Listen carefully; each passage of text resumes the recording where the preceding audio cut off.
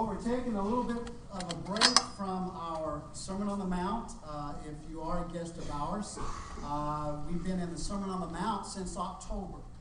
Matthew 5, 6, and 7. We are now in chapter 7, but we're gonna take a break from that today. Staying in Matthew, but turning over toward the end of the book, over to Matthew chapter 26 is going to be our passage this morning. If you want to be turning over there, you're certainly welcome to do that. We're going to look at verses 17 through verse 30 of Matthew 26.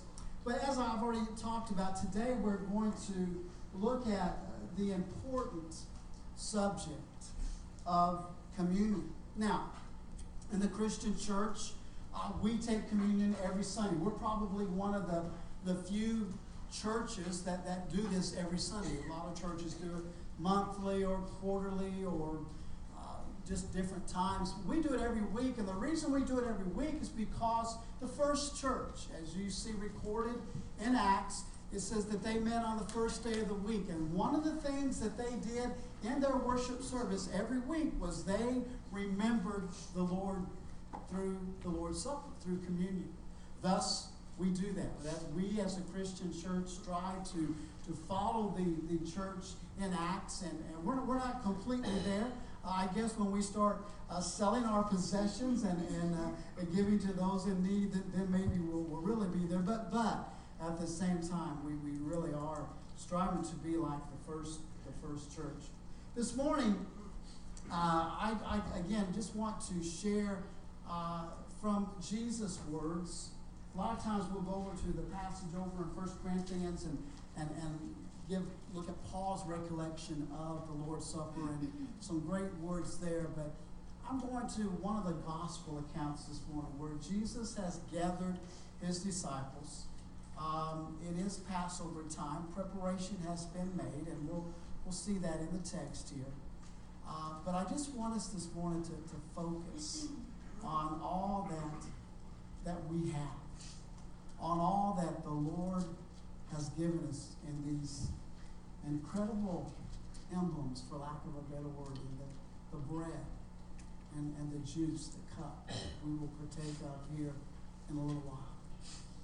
Let's just go to the Lord in prayer, and then I want to go right to our text, starting in verse 17 of Matthew 26, and just share with me, read with me as we look at this account and some of these words of Jesus.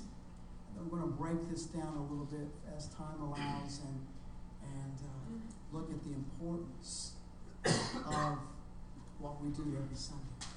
And hopefully, once we leave today, this incredible service, this communion will become even more special in our hearts. Let's pray. Father, we love you. We thank you so much for your word. Jesus, thank you for giving us your life because you love us so much. You love us so much that you wanted us to have the freedom, the eternal freedom that you and God planned. Even before this world was created, all of this was already in the works. So thank you, Lord Jesus, for being that willing sacrifice. And thank you for this incredible service that we can participate in each and every Sunday. A special time of worship when we can commune with you, remembering the sacrifice that you made for us. So, Father, I just pray that you would speak to us this morning. You would be the message and the messenger. That you would just touch my heart, touch all of our hearts, so that communion can be all that you would have to be, that the Lord's Supper can truly be something that is just so much a vital part of our lives. In Jesus' name we pray. Amen. Matthew 26, starting verse 17, down through verse 30. On the first day of the Feast of Unleavened Bread, the disciples came to Jesus and asked, "Where do you want us to make preparations for you to eat the Passover?" He replied, "Go into the city, a certain man, and to a certain man, and tell him, the teacher says, my appointed time is near.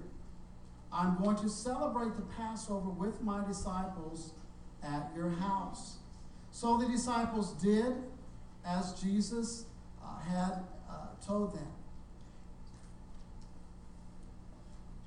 Right here, I'm going to stop for a second. It's Feast of Unleavened Bread, Passover. Same thing, the Feast of Unleavened Bread takes 8 days. Passover is 1 day out of those 8 days. And so you might be confused here even as we begin. That's why I wanted to stop. I wanted you to realize there's no confusion here at all. Both events are covered. Both are a part of the same feast. You have the Feast of Unleavened Unleavened Bread, which is over a period of 8 days. And the Passover is that special day in this time. So I'm going to continue on verse 19. So the disciples did as Jesus had directed them and prepared the Passover. When evening came, Jesus was reclining at the table with the 12. And while they were eating, he said, "I tell you the truth, one of you will betray me." They were very sad and began to say to him one after the other, "Surely not I, Lord." And Jesus replied, "The one who has dipped his hand into the bowl with me will betray me. The Son of Man will go just as it is written about him, but woe to that man who betrays the Son of Man. It would be better for him if he had not been born." And then Judas, the one who would betray him, said, "Surely not I, Rabbi." And Jesus answered, "Yes, it is you." While they were eating, Jesus took bread and gave thanks and broke it, and gave it to his disciples, saying, "Take and eat, this is my body." Then he took the cup, gave thanks, and offered it to them, saying, "Drink from it, all of you. This is my blood of the covenant, which is poured out for many for the forgiveness of sins. I tell you, I will not drink of this fruit of the vine from now on until that day when I drink it anew with you in my Father's kingdom." When they had sung a hymn, they went out to the Mount of Olives. I did a lot of research as I've been working on this sermon for quite a while, and I actually have probably the next 3 or 4 Memorial Days already planned out, approaching this same topic from different aspects, and just incredible stuff that I found as I researched, especially the Passover and how this Old Testament thing, this goes all the way back to when they were in Egypt. Remember that. They were in Egypt, and they were crying out. They were slaves to the Egyptians. They were crying out to God. These are God's people, the Israelites, the Hebrews. They were crying out to God, and God heard their cries. And, of course, he sent Moses to deliver them. And then, of course, you know about all the plagues that as they were trying to show Pharaoh how strong and how powerful God is. And Pharaoh just would not change his mind. God had hardened his heart, and he would not let those people go.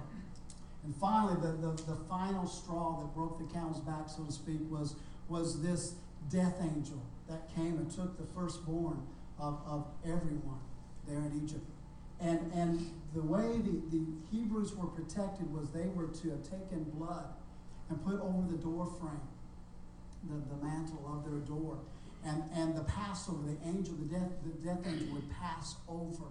That's where that word Passover comes from.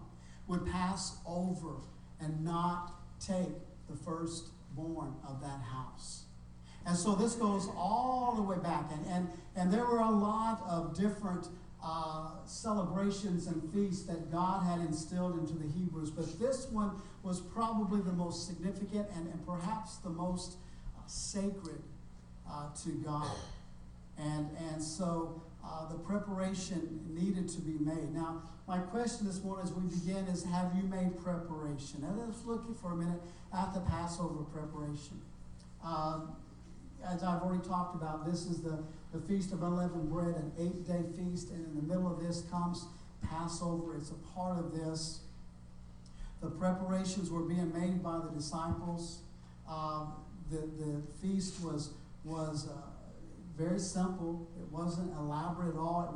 It was a feast that they were to do very quickly. They were to be clothed and have their shoes on, have their coats on, so to speak, their cloak on, ready to go, staff in hand, ready to leave. As soon as they were to finish the Passover meal, they were ready to flee Egypt. That's how it all started. And so even all the way up after all these centuries, it was still being practiced. The lamb was roasted. The unleavened bread. Unleavened bread was bread that did not have the yeast. It didn't rise. It didn't take time to rise. They didn't have time to wait for the bread to rise. So they just made this matzah-type bread, a very wafer, cracker-type bread. And it was unleavened, to have any yeast, so they could bake quickly. Again, they could be ready to go and leave at a moment's notice. As soon as God was ready for them to go, the Hebrews would be ready to go. And so all of this goes way back to Egypt, but these things are still remembered even up in Jesus' day, and these things are still followed in Jesus' day. And so, I wish I had time to go into all of the details that I found out. But Lord willing, next year about this time, I want to look at the 4 cups of the Passover. It's amazing. I'm going to get into just a tiny bit of it today. But boy, there's so much that correlates with the Lord's Supper, with communion. It truly is a very, very close tie. And again, only God could do something like this. But my next question is simply this: are you prepared this morning? What do you mean? I'm here. Well, good. But is your heart prepared? Is your heart prepared to partake here in a little while as we participate in this incredible communion service? Is your mind focused on the Lord's Supper? Is your heart focused on the lunch table or the table of remembrance? This do in remembrance of me, as you see across the front. Are you thinking about plans this afternoon, or are you thinking about, I want to worship right now? That'll happen when it happens. You see, we need to come to church every Sunday morning prepared. Not just get up and get dressed and jump in a vehicle and, kind of get ourselves together on the way. I hope that, and I know Sunday morning for many of you is kind of relaxed and a leisure morning, which is great. But I hope that even all that you're preparing your heart and your mind to worship. And thus the question: are you prepared this morning? Are you prepared to face the guilt and the consequences of your sin of this past week and to seek forgiveness? Hopefully you already have. Hopefully you realize you messed up and you blew it. We all do. We've all sinned and fallen short of the glory of God. And so hopefully you've already confessed that. But again, I love communion every Sunday. I'm so thankful that we have church on the first day of the week in the morning. I don't know of a better way to start the week than to be here. And then to have this as a part of the service. Now, here at Williamsburg Christian Church, we always have communion last. I've always said we save the best for last. After everything is done, after the sermon's over and we've had the worship, we've had the offering, we then end on a very positive note as we commune around the Lord's table, as we gather together in His name, remembering what Jesus did for us. So I hope that you are prepared and ready to come into the presence of Christ and worship Him in this way here in a little bit. Are you prepared if Jesus were to come back today? What? We don't know. He could. Everything's been fulfilled. All prophecies have been fulfilled for Jesus to come. All we need is the trumpet to sound. All we need is God to say to Jesus, you know what? Go get my kids. Enough's enough. I've had it. Let's get them out of there because it's going to get rough. I've got some work to do. I'm mad. Go get them. And the Lord's going to come, and we're going to meet Him in the air according to Scriptures. The dead in Christ will rise first, and we that remain will be caught up in the air. Oh, wow, what a grand reunion that's going to be. But are you prepared? Are you ready for that? And even if that doesn't happen, we don't know about our own lives. We don't know if we're going to live through this day. And I'm not trying to be morbid or scare anybody or have you scared to drive home or anything. But we don't know. We don't know. So are you prepared? We need to get up every morning. And you've heard me share this many times. But my dad had that little trumpet that he kept on the lapel of his sport coat and suit coats, and every week he would, whatever coat he was wearing, he had that on there. I actually have it now. I don't wear it very often. It's something that I treasure, but it just says perhaps today. And even if Christ doesn't come today, perhaps today this will be our last breath on this earth. You see, church, we don't know. And so I hope that every morning we get up and we prepare ourselves to live for the Lord that day. Well, let's move on and look at the bread. The preparation has been done. The disciples did what Jesus told them to do. But let's get right to the actual parts of the communion service. And of course, it starts with the unleavened bread. We see it there in verse 26. While they were eating, Jesus took bread, gave thanks, and broke it, and gave it to his disciples, saying, "Take and eat. This is my body." Now again, this unleavened bread would bake quickly. Didn't have to wait for it to rise because it had no yeast in it. Again, with Passover, they had to be ready to go. And so this is just something that is carried on.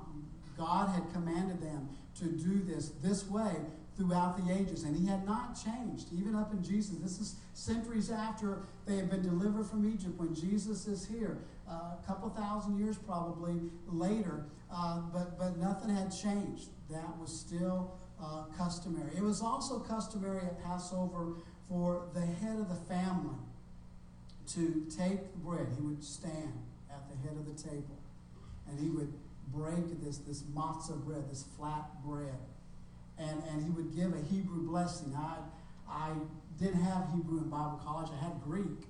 I can't even begin to speak Hebrew. I found the actual Hebrew language in which they gave this blessing, and I worked on it. I thought, I'm going to impress them. I'm going to do this in Hebrew. I'm not even going to try. So I'm going to translate it, though. I do want to translate what they would have said at that Passover meal. "Blessed are you, O Lord our God, King of the universe, who brings forth bread from the earth." Now, at the Last Supper, Jesus stood, probably. They reclined at the table. They didn't eat like we do many times. They ate on pillows. They would actually be kind of laying down. I mean, I guess we do that when we watch TV. Sometimes we get, kind of slouched over and we eat. But that's how they ate many of their meals. Especially this Passover meal would have been like that. And at the Last Supper here, at this time when Jesus, he stands probably showing that he is the head of his family. And of course, all of those disciples would have recognized him as the head. And he gave that blessing, but he added something. He said, "Take and eat. This is my body." This is my body. Now, several times in the gospel, Jesus refers to himself as the bread of life. In fact, in John, we see that a lot. Of John equating Jesus and Jesus himself saying, "I am the bread of life." Here, Jesus breaks the bread and he says, "Eat, this is my body." Now, it wasn't actually his body, but it was symbolic. Jesus is that bread of life. His death, as that bread was broken, as his body was broken, and no bones were broken, but oh my goodness, his flesh was torn and beaten. Isaiah says that he was barely recognizable as a man. My small group is going to, this evening, my Monday night small group is going to watch the Passion of the Christ this evening. We're going to have a little get together, then watch that. And as we watch that, we will see the suffering that Jesus went through, as Mel Gibson very depictly, very descriptive. But Jesus is saying, my death is your life. His death is our life.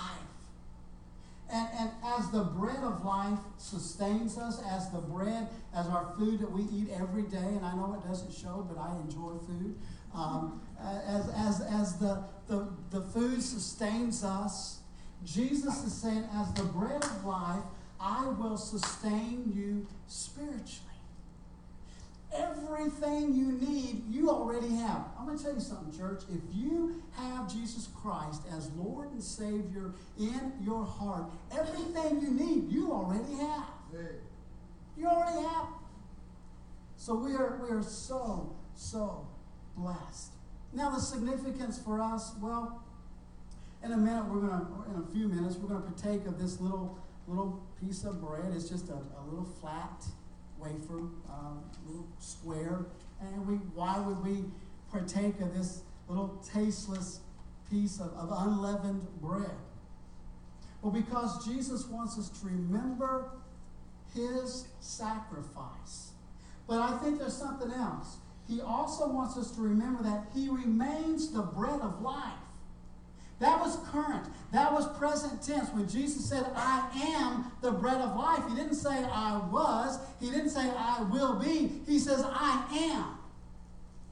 Let me tell you something. Nothing's changed. You go to John and you read these passages and it's still in the present tense. It always will be in the present tense because Jesus is in the present tense. He is our sustenance. He is everything that we need. He is all that we need, ultimately. He is the bread of life. And so, as we partake here in a little while, we need to remember his body sacrificed on the cross, how he gave of himself fully and completely. But we also need to remember he came off that cross. Yeah, he was dead for 3 days. But he came back to life. And he is alive now, and he is alive forever. And I'm going to tell you something.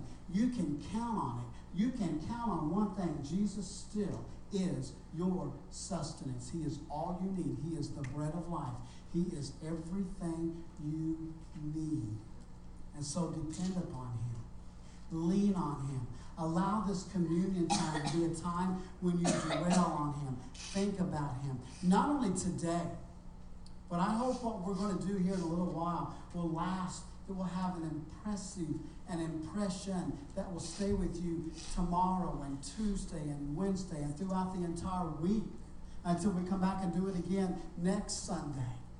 And that it would never become just, oh, well, that's just what we do. It's just part of our routine. Oh, my goodness, no way. It's never routine. And every day you thank God that he gave his one and only Son to die on the cross. But not only that, you thank Jesus that he remains that bread of life, that he remains that sustenance, that he remains all that you need. And then we look at the cup. We see the descriptions here in verses 27 through 29 about the cup. And I want to talk about the cup and the covenant for a moment. Let me look at verse 27. Look at it with me. Then he took the cup, gave thanks, and offered it to them, saying, drink from it, all of you. This is my blood of the covenant, which is poured out for many for the forgiveness of your sins. Forgiveness of sins, our sins, as well as their sins, all sins. So Jesus then took the cup, and he would have raised it up in Passover tradition. And he, at this point, this would have been the third cup, and again, we'll get into that next year, but this would have been the third cup in the Passover meal. This is called the cup of redemption. This would have been the cup of redemption. Now, this is a very special cup because the cup of redemption signifies the Redeemer. And if you don't know what a redeemer is or who a redeemer is one who pays a ransom for the life of another. If a slave was held in bondage and someone bought their freedom, he redeemed that person. Now let's look what Jesus did for us. Jesus on the cross, this just sends chills down my spine. Jesus on the cross, being that sacrificial lamb, and that was very important in Passover as well. He was the final sacrifice. And here he is holding the cup of redemption, and he's basically saying, I am your Redeemer. I am going to go to the cross, and I am going to sacrifice my life's blood, so that you can live, so that you can be set free, so that you can go to heaven, so that you can have the eternity that the Father and I desire for you to have. I am the Redeemer. That's what Jesus was saying to the disciples, and they understood the whole history of the Passover. They understood all of this, being Hebrews themselves, being Israelites, being Jews. They understood all of this, and I just can only imagine their mouths dropped open as they realized what Jesus was saying right here as he holds this cup and he says, this is the blood of mine. This is my blood. This is my blood of the covenant. This is my blood of the agreement, because a covenant is an agreement. God had made covenants with Noah, with Abraham, with Moses, with on and on and on. I was reading this morning in some devotion time that the covenant that Jonathan and David made together, best of friends. I mean, soul mates, best of friends. The covenant, the agreement that they made together. A lot of covenants have been made throughout history. We still make covenants. We don't call them that today. We make covenants probably every day or certainly often. God made many covenants with these, especially the early days and these, as the Jews were just getting going and as his people. He made agreements with them. And this blood sacrifice, every covenant with Moses, Abraham, with Noah, all of these had blood sacrifice, every one. You know what's interesting? Jesus not only says that, I am the Redeemer, but he also says this blood, this cup, means I am making a blood agreement. It's going to be my blood that is going to be shed, going to be poured out so that you can have life. I am the Redeemer. Now, what's the significance for us? Well, I want to read something from Dr. Ray Vander Laan. Ray Vander Laan is a biblical scholar. Ushers, I'm going to go ahead and have you guys just be making your way to the front, be seated, but go ahead and be coming up at this point as I read this. Ray Vander Laan is a biblical scholar, and he has gone all over Israel giving tours, and I have several of these on video that I just thoroughly enjoy. And in some of his teaching, this particular teaching is entitled From His Body, His Blood. He shares what happened in the first century. In the first century, when a young Jewish man reached marrying age and his family selected an appropriate wife for him, the young man, now listen very carefully to this, the young man and his father would meet the young woman and her father to negotiate the bride price and the figurative cost of replacing a daughter. And usually this price was very high. And for those of you that have daughters, you'd understand. You're not going to get my daughter cheap. I love her dearly. This is a very serious ceremony that would take place. With negotiations complete, the custom was for the young man's father to pour a cup of wine and hand it to his son. His son would turn to the young woman, lift the cup up, just like at Passover, and hold it out to her, saying, "This cup is a new covenant in my blood, which I offer to you." In other words, I love you so much that I'm willing to give my life blood to you. Will you marry me? You talk about a proposal. Wow. The young woman had a choice. She could take the cup and return it and say, no. Or she could answer without saying a word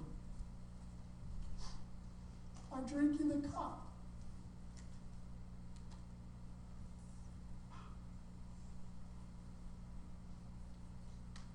And it was her way of saying, I accept your offer. I love you in return. And I want to serve you. And I want you to be my master. And in our case, Savior, Lord, Redeemer.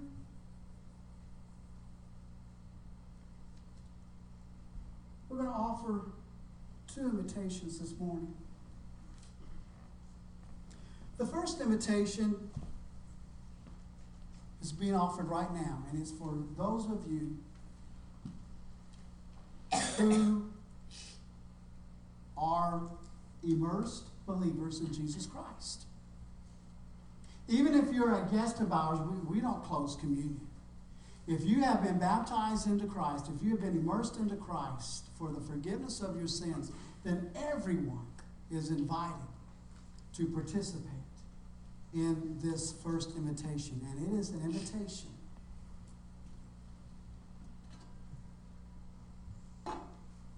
to take the bread and the cup. And I know that these are plastic cups and it's just grape juice. And this is just manufactured leavened bread that we order on a regular basis. But let's make it what Jesus made. So if you are an immersed believer in Christ, this invitation is for you.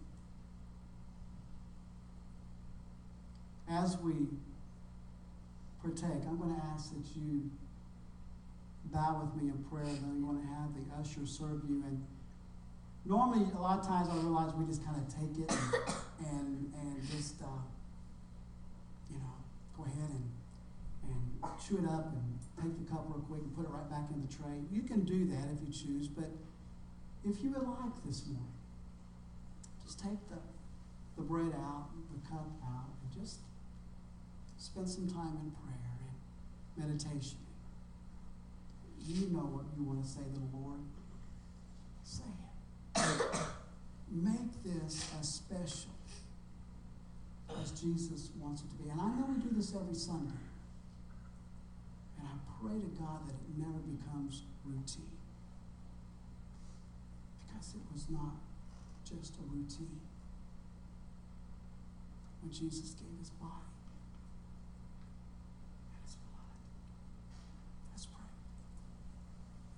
Father in heaven, thank you so much. You loved us so much that you gave your one and only Son, that whosoever. I love that word because that's us. We believe in him will not perish but have everlasting life. Holy God, thank you so much for this communion, the Lord's Supper, the bread that represents the body of Christ that was beaten so bad that we can't even imagine. All we have is Scripture's description that he was barely recognizable as a man. The cup, the juice representing his blood, which poured literally from his head all the way to his feet. And almost every point in between, because he had been beaten and lacerated and cut and bruised, and blood was flowing all throughout his body, flowing down his body onto the cross and down the cross onto the ground. The very ground that Jesus helped create, the very tree that he had helped create, that he was hung on. Thank you, God, for loving us that much. Lord, I just pray that every week this will be what you would have it to be.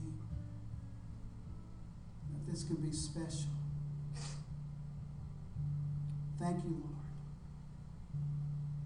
Thank you so much for giving us Jesus, for buying us back from Satan's grasp, that we might share forever with you.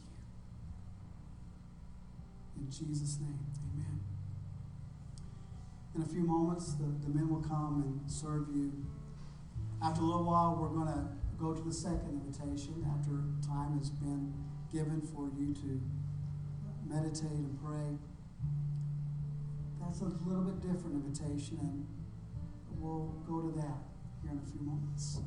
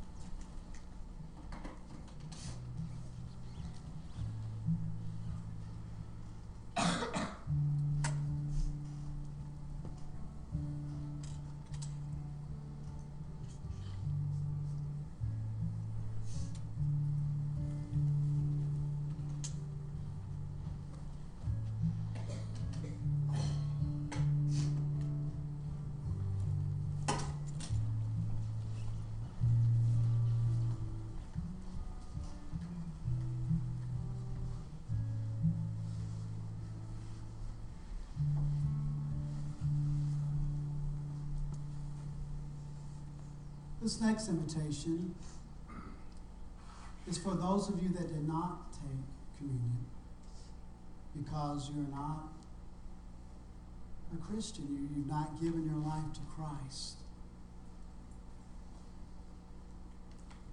It is an invitation offered by the same Savior. It is not me this morning, guys, at all. It's Jesus. He died for you.